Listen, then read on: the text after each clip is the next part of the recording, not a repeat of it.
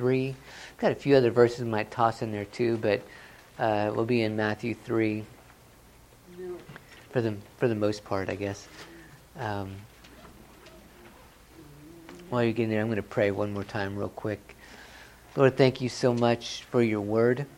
Thank you both for the scripture and for sending Jesus, the eternal word, to us, and for not leaving us without, that you sent your Holy Spirit to us to teach us and to help us to understand.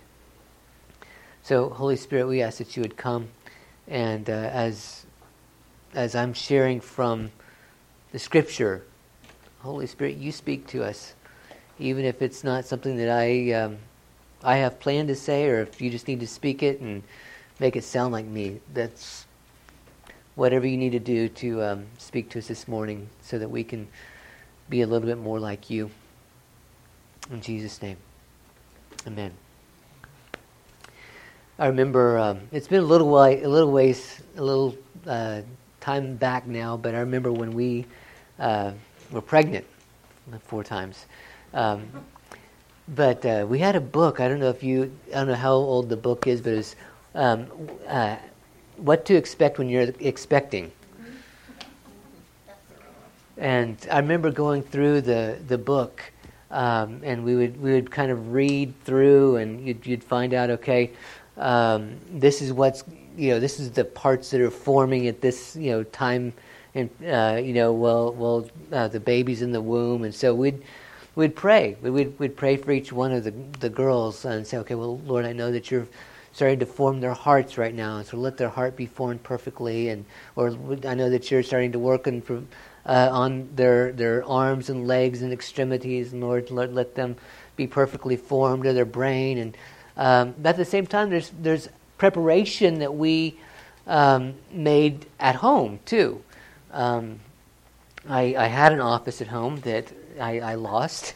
It became a nursery, and so we had to move all the furniture out. We painted, and we got the crib, and we got the diaper changing station, and we got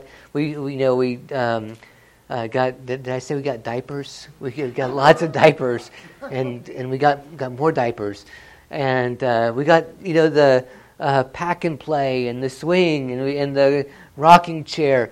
There was preparation that we had to do beforehand, before the little one came along, because if the little one came along and you didn't have a car seat, you could not take them home from the hospital. Or if they came along, we didn't have a bureau drawer that was big enough to set them in, So we needed the cradle and the crib, and I tell you, some of them loved the swing and the bouncy seat. If we didn't have those, it would have been a tragedy. Sometimes it was anyway in the middle of the night, but with the swing, it was a lot easier. So there was preparation that needed to happen before the little one came along. And, by the time number 4 came along, there was a lot less preparation because we're like, oh, we already have the clothes, we already have the bedding, so we still needed the diapers, but we still prepared. We prepared our heart, we prepared our home, and we were prepared to bring them home from the hospital when the day finally came. And, there is a one who prepared the way for Jesus. Prophesied in Scripture beforehand, was a preparer, if you will, before the coming of Christ. And that's John the Baptist. John the Baptist was one who would come to prepare the way of the Lord. He was to come ahead of time. And we've talked about preparation a bit. Remember, we talked to Nehemiah a while back, not Nehemiah, but we talked about when they had the Passover, right? And it was a preparation, and then they went ahead and celebrated the Sukkot right after that, right? And it was a preparatory time that they were getting ready to really prepare their hearts for what God wants to do. Right? They needed to repent a lot of times. A lot of times they needed to get things. They had to get things physically ready. They had to either slaughter lambs, or they got things ready in the temple, or a lot of times with Israel, because they got into a mess, they kicked the idols out. Right? They prepared the way, and we have a preparer of the way in John the Baptist. If you remember, John was a miraculous birth. His dad was in the temple doing his duty, and the angel came and said, "You're going to have a son." And he said, "We've been praying for a son for a long time." I'm totally paraphrasing. "And my wife's old. We're not going to have a kid." He said, "Yes, you are. And just so that you'll know, you're not going to be able to speak until he comes along." And so that happens. Elizabeth has John the Baptist, and it's Jesus' cousin, and it's amazing to me that he's just a little bit older than Jesus, but he comes to prepare the way. And what we find is when he comes along and it's time for him to start ministering, he goes out to the Jordan River and does something really unusual. He starts dunking people. Now, we theologians honestly don't know where this process came from. Eventually, the Jews started doing ritual washings for Gentiles who wanted to convert to Judaism, but that actually came a little bit later. So this is a new thing, if you will. Now, they did have ritual washings in Judaism, and it's actually prophesied in Ezekiel that you'd be washed and become clean. But with the ritual washings, it was more a washing of like a vessel, or the priest would wash their hands or something before they would minister. It wasn't in the Old Testament a washing and a cleansing so much from sin.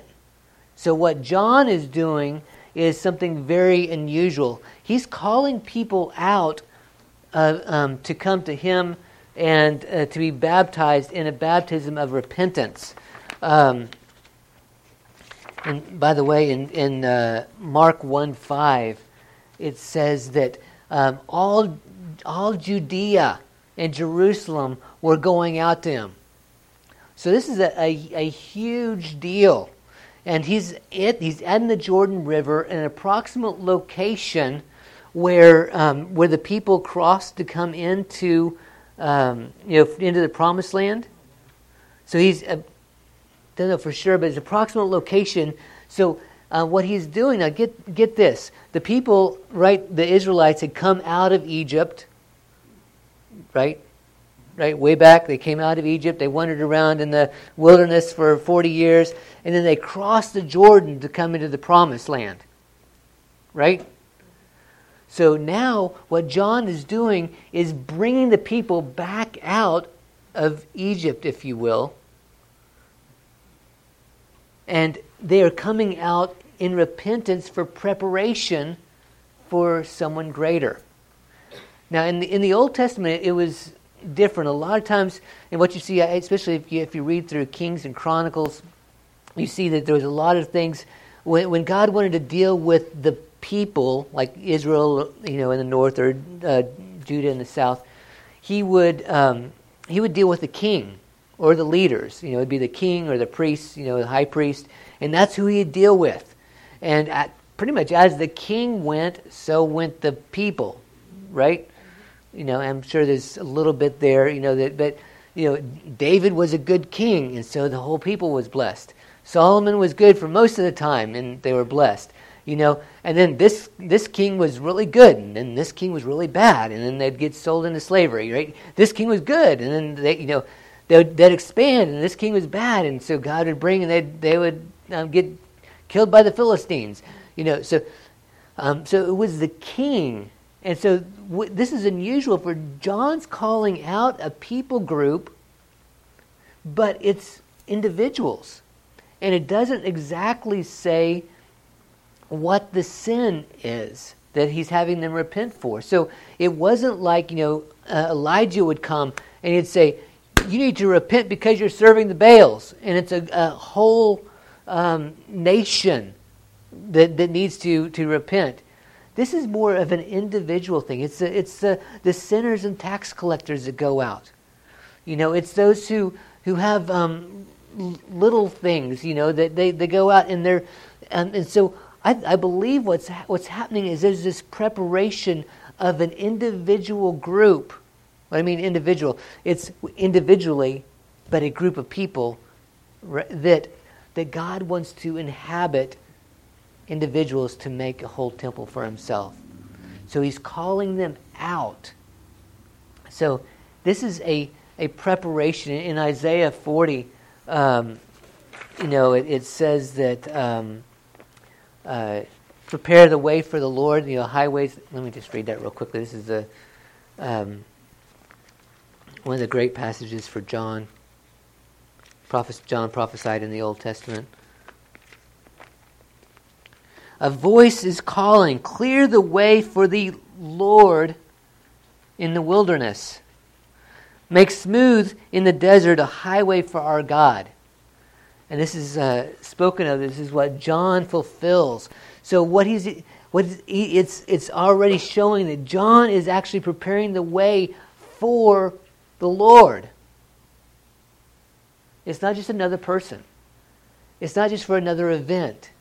It's not just for another happening. It's the Lord himself is going to come. It's amazing that he's coming out into the desert. He's not coming to Jerusalem. He's not coming. It's prepare the way for the Lord in the desert. And John calls the people, if you will, out of the spiritual Egypt to come and to be prepared for the coming of Jesus. Now let me mention something about John and Jesus. And I've mentioned this before, I'm sure, but I'm going to just mention it again real quickly. John, eventually Jesus comes to John to get baptized by John. And there was a system at that time in the first century that rabbis would attain to a higher level, if you will, of rabbinical status, called a rabbi with authority.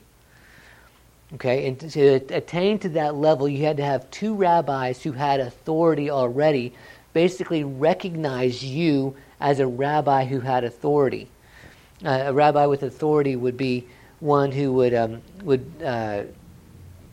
when he would teach, he wouldn't just teach the scripture.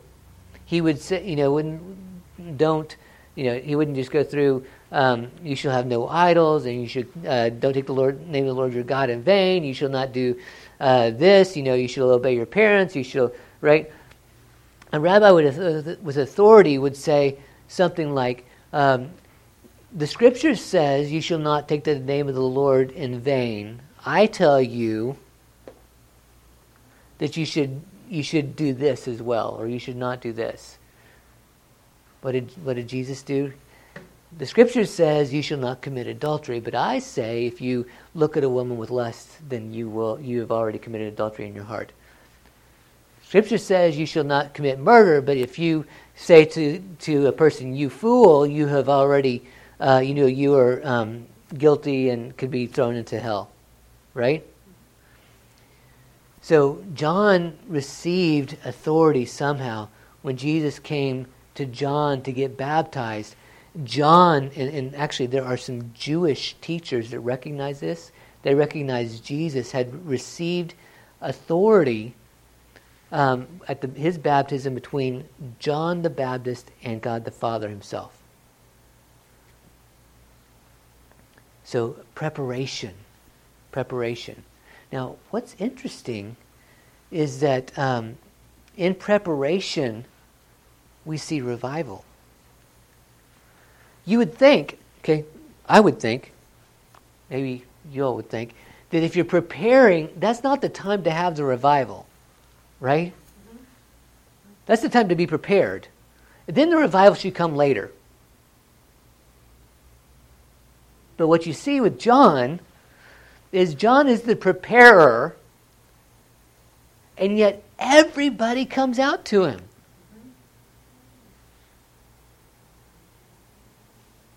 Everybody comes out to the preparer, the one who is to make the way, the one who is to go ahead, the one who is to just make sure everything is straight, the one who is going to anoint the one who is going to lead everything.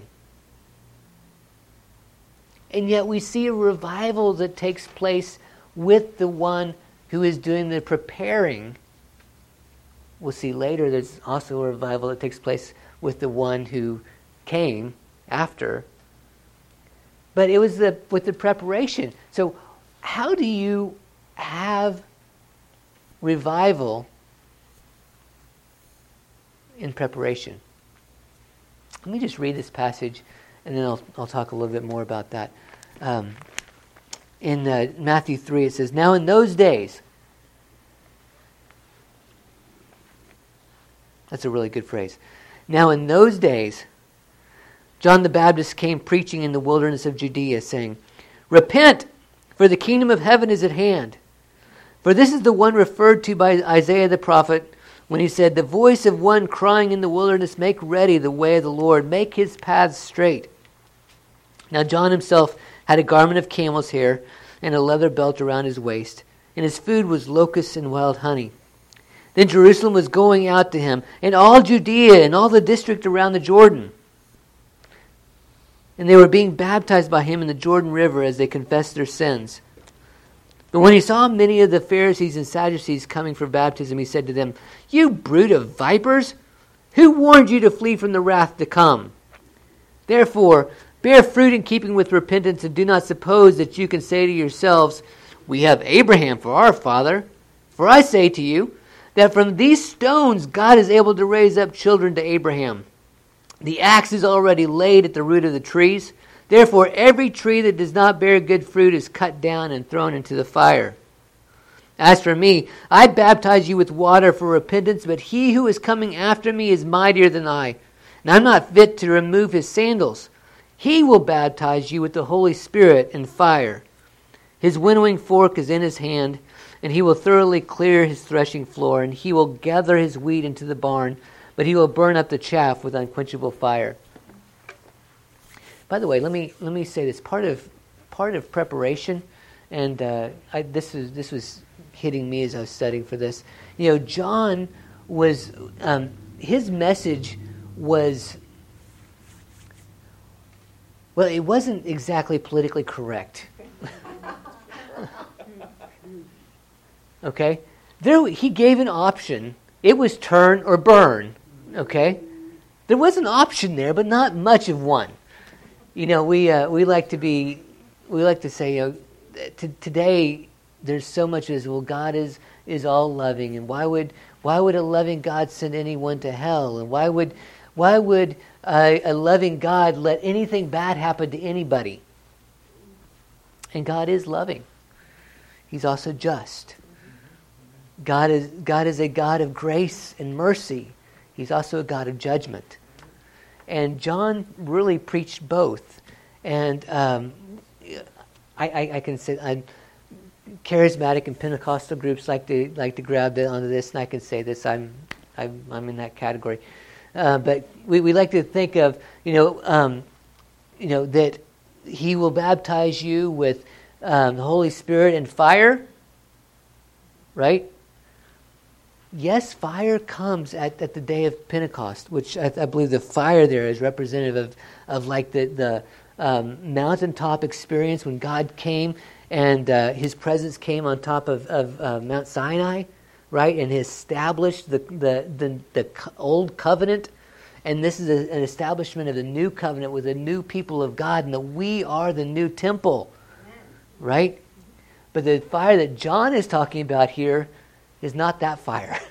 The fire that John is talking about is he's saying, look, guys, you're either going to get baptized in the Holy Spirit or you're going to get baptized with fire. You're going to get burned.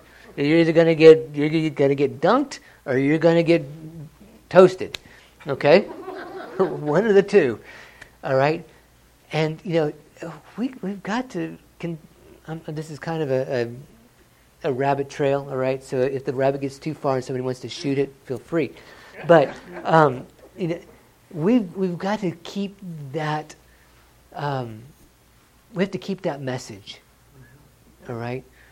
We have to preach not only the grace and love and call of God, but we have to continue to teach and preach that if you don't accept the grace and love and call of God, that all that is left over is judgment.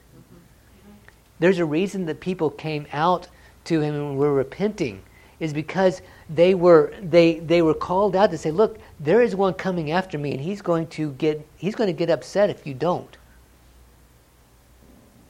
And so they came out and repented. They were in fear of the Lord who was coming. Now consider this.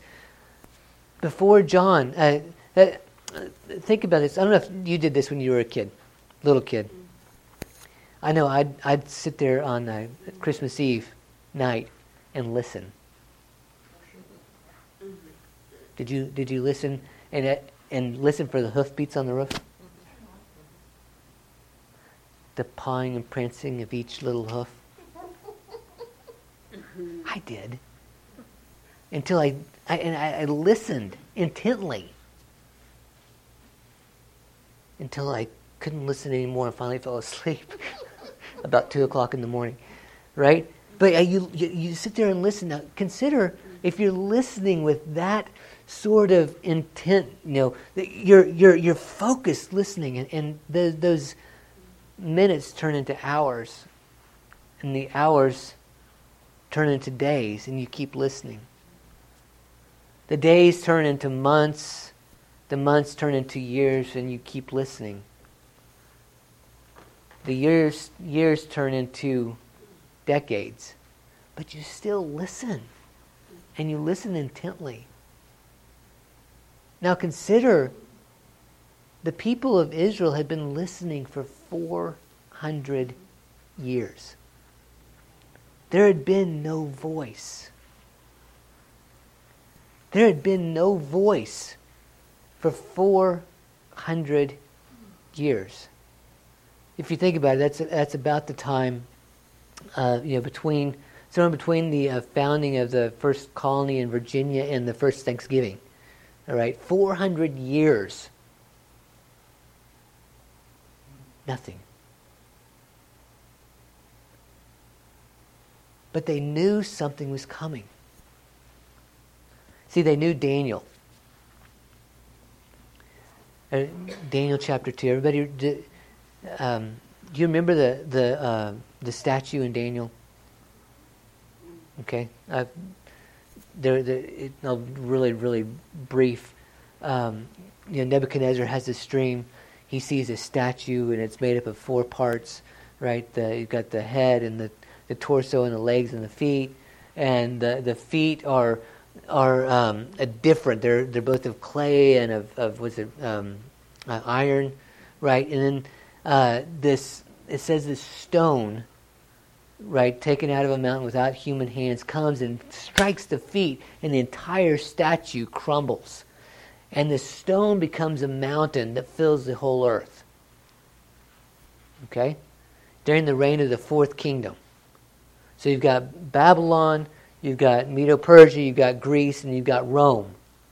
So during the reign of the Roman Empire, there would be a worldwide kingdom that would come. In fact, Suetonius, who is a Roman historian, he shares about this, I don't know if you want to call it a superstition or a rumor going around, that there would be worldwide rulers that would come out of Judea. This is from a Roman historian. Okay? So they knew the times. They knew that in those days, verse 1, right? The people were anticipating something happening. So when they hear John, then all of a sudden they know something is going on. So I'd asked the question earlier, how does the preparation process become the revival?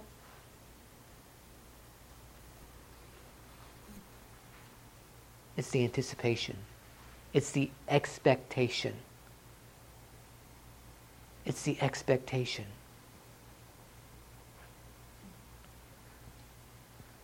See, the people were expecting something to happen.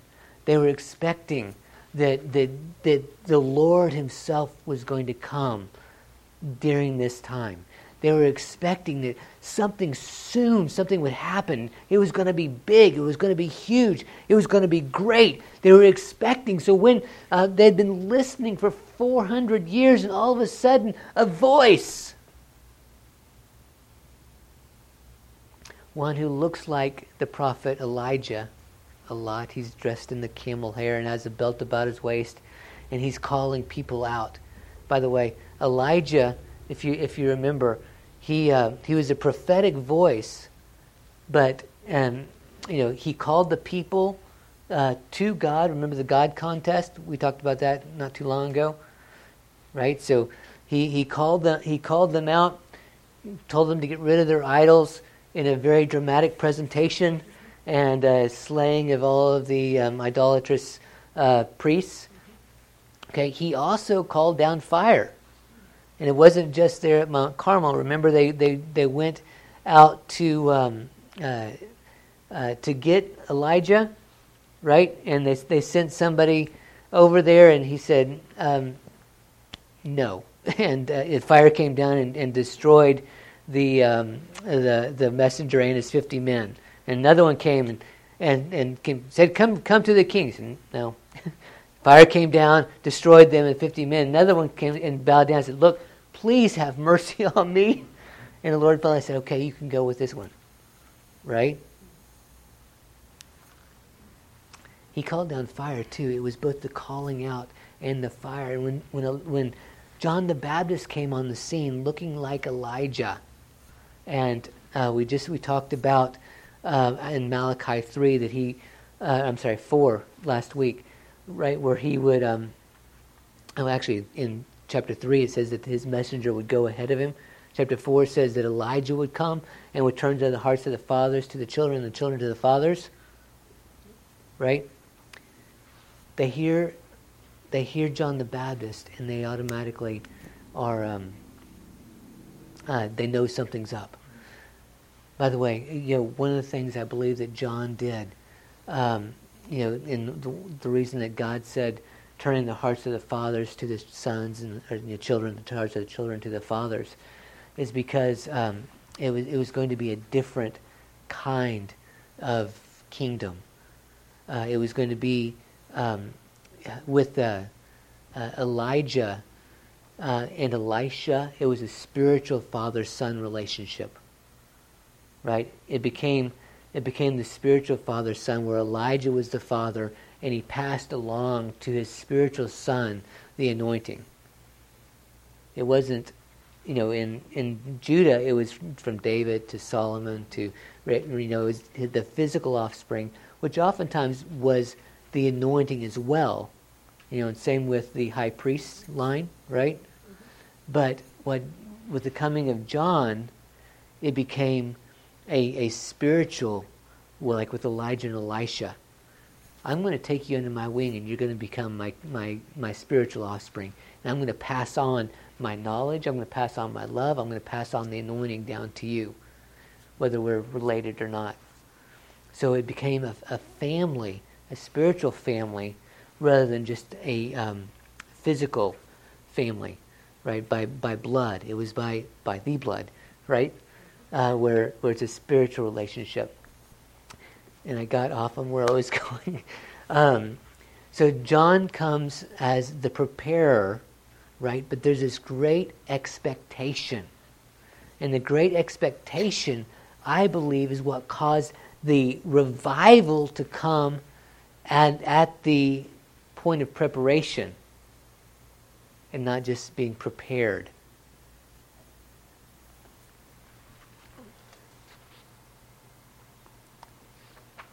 So the Jews anticipated, they expected the fulfillment in Malachi, that we just mentioned.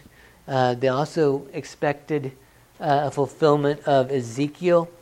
Let me just look at that real quickly. That's Ezekiel chapter 36.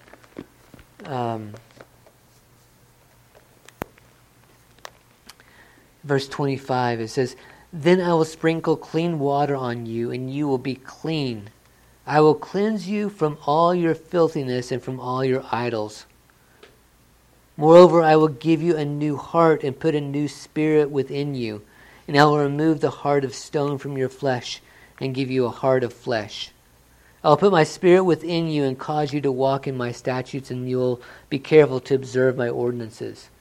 So the people they expected this messenger to come from Malachi, right, and prepare the way of the Lord, and to turn the hearts of the fathers to the children and children to the fathers. They expected that there would be one who would come and would sprinkle clean water and cleanse from sin and have the Spirit come. So when John comes and starts baptizing people and saying, look, this isn't just to wash your hands and get cleaned up so that you can do something good. This is, I'm going to sprinkle clean water on you and cleanse you of your sins so that you are ready to receive the Spirit into your heart. Don't you find it amazing, okay, that John is baptizing them and saying, there's coming one after me who is going to baptize you with the Holy Spirit. There's a connection there with Ezekiel. I'm going to wash you clean so that when the one who's going to baptize you with the Spirit comes, you'll receive the Spirit and you'll be filled with the Spirit in your heart. So the people, the Jews were expecting something to happen. There was this expectation that during this time that God was going to come himself and do something great. By the way, I know that after there was such a high expectation after Jesus died on the cross, that generation, for a while there they said they were crucifying a Christ a day. Okay? People were coming along, everybody was coming along saying, well, I'm the Christ. I'm the Christ. I'm the Christ. Remember when John comes on the scene and the Pharisees and Sadducees send messengers to him, are you the Christ? No, I'm not. Are you the prophet? No, I'm not. Right? Are you Elijah? No, I'm not. Jesus comes along later and says, yes, he's Elijah, but that wasn't exactly what they were asking. So he's answering more the question rather than the theological question behind it. If you want to talk about that later, and we can talk about that later. But there's this expectation that the Christ is coming, that Elijah is coming, that the prophet is coming. There's a great expectation. Now, what are we expecting? You see, I believe that God can show up whenever. God can show up with the preparer. God can show up when you're prepared.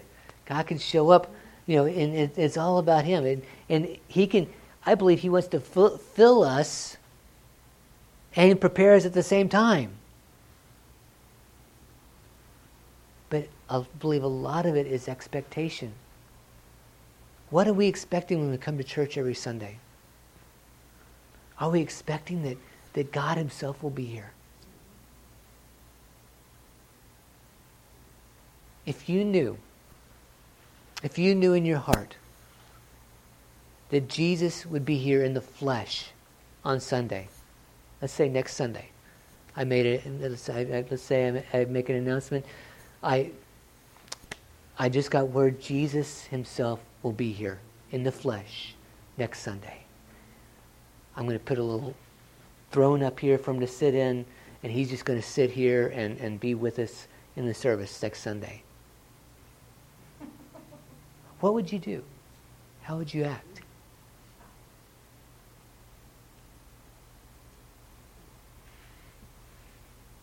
Would you tell all your friends, hey, guess what? Jesus will be here next Sunday. Come to church. I don't care. Don't miss this. Okay? I'm going to pick you up. Come to church next Sunday. Would you be here on time? Early? Thank you guys. Most of you all are here early every Sunday. Bless you, bless you, bless you. We're not a late coming to church. I thank you so much for that. You guys are great. So many churches, people come in late. But would you be here early? Maybe I can talk to them before the service, right?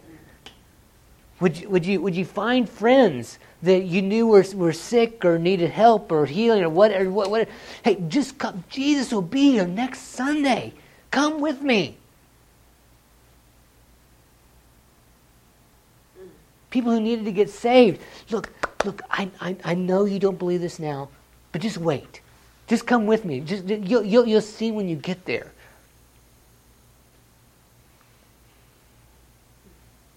How would you live your life that week? Would you just go about life as normal during the week, or would you expect every day, we got 5 more days left. 5 more days and Jesus will be here. 4 more days. Jesus will be here. Would you make sure everything is that you just try to, you'd probably read your Bible every day that week, right? So that you could tell, so you'd have a verse. Hey, I can tell Jesus, this verse ministered to me next week, right? And you probably spend at least a few extra minutes praying. And think, I can't wait till you come. Right? How would you act? How do you act? Do we believe that He'll be here with us each Sunday? In that level?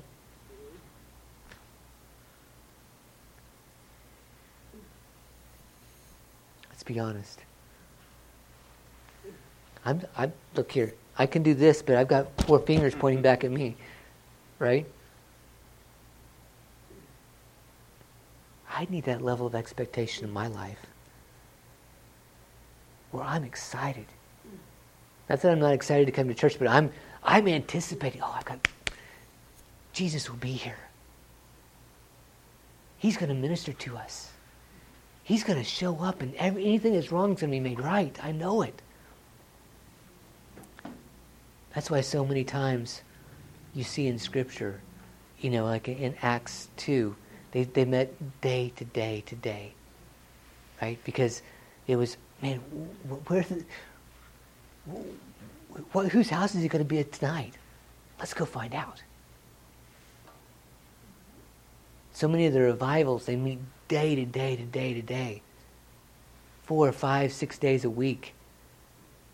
Because they can't wait. What's he going to do tonight?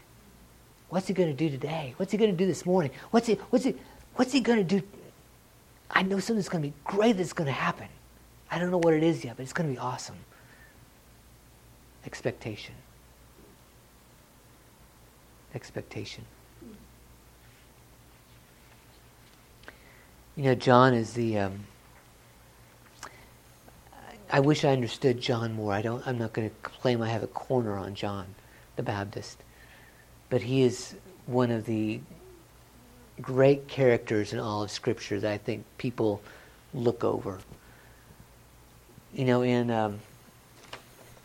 sure I've got this...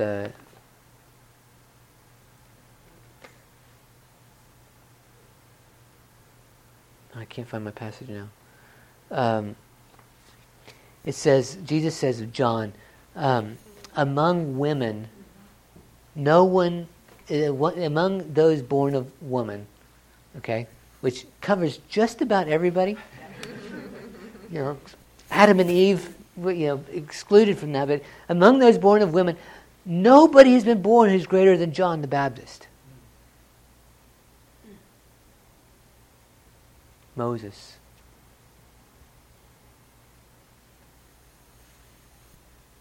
Moses is pretty cool. David. Going out and taking out Goliath with a sling and then taking his sword. And Goliath had to have a huge sword, right? when you think of Samuel, when you think of Solomon, when you think of Elijah, Elisha, when you think of Isaiah, Daniel. Daniel was pretty cool. I mean, when you get tossed into a lion's den and you can go up and pet the kitty, right? Say, nice kitty. That's pretty awesome.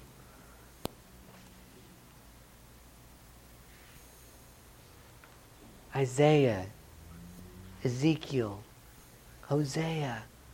Among those born of women, no one is greater than John, but the least in the kingdom of heaven is greater than John. The least in the kingdom of heaven. Who here is in the kingdom of heaven?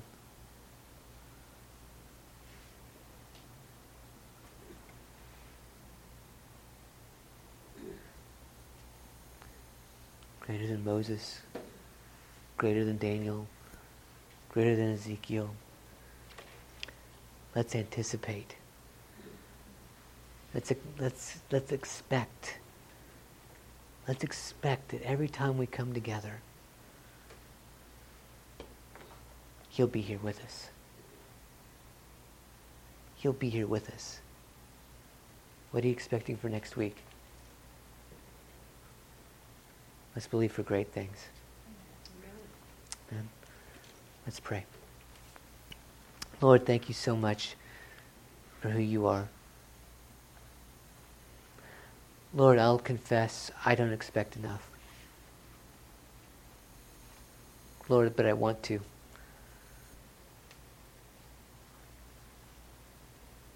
I want to have the excitement, the expectation that each Sunday is greater than Christmas morning.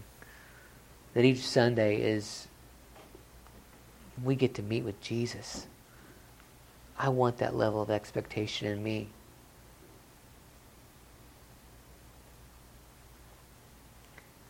As much as I want, I know it's not there yet.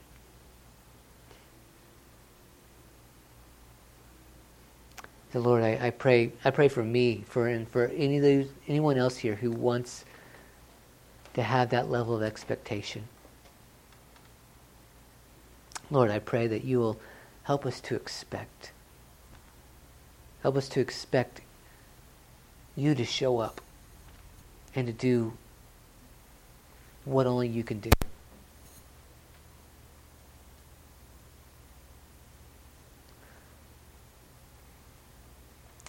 Holy Spirit, we pray that you'll come and that you'll do it. Lord, we want to see the revival. We want to see people come. We want to see all Jerusalem and Judea coming out. All over Willimantic and Windham and New London County, Windham County. We want to see them all come.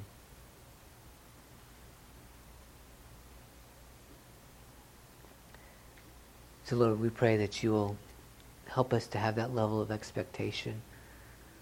And we pray that you will be here. And we can't wait to see.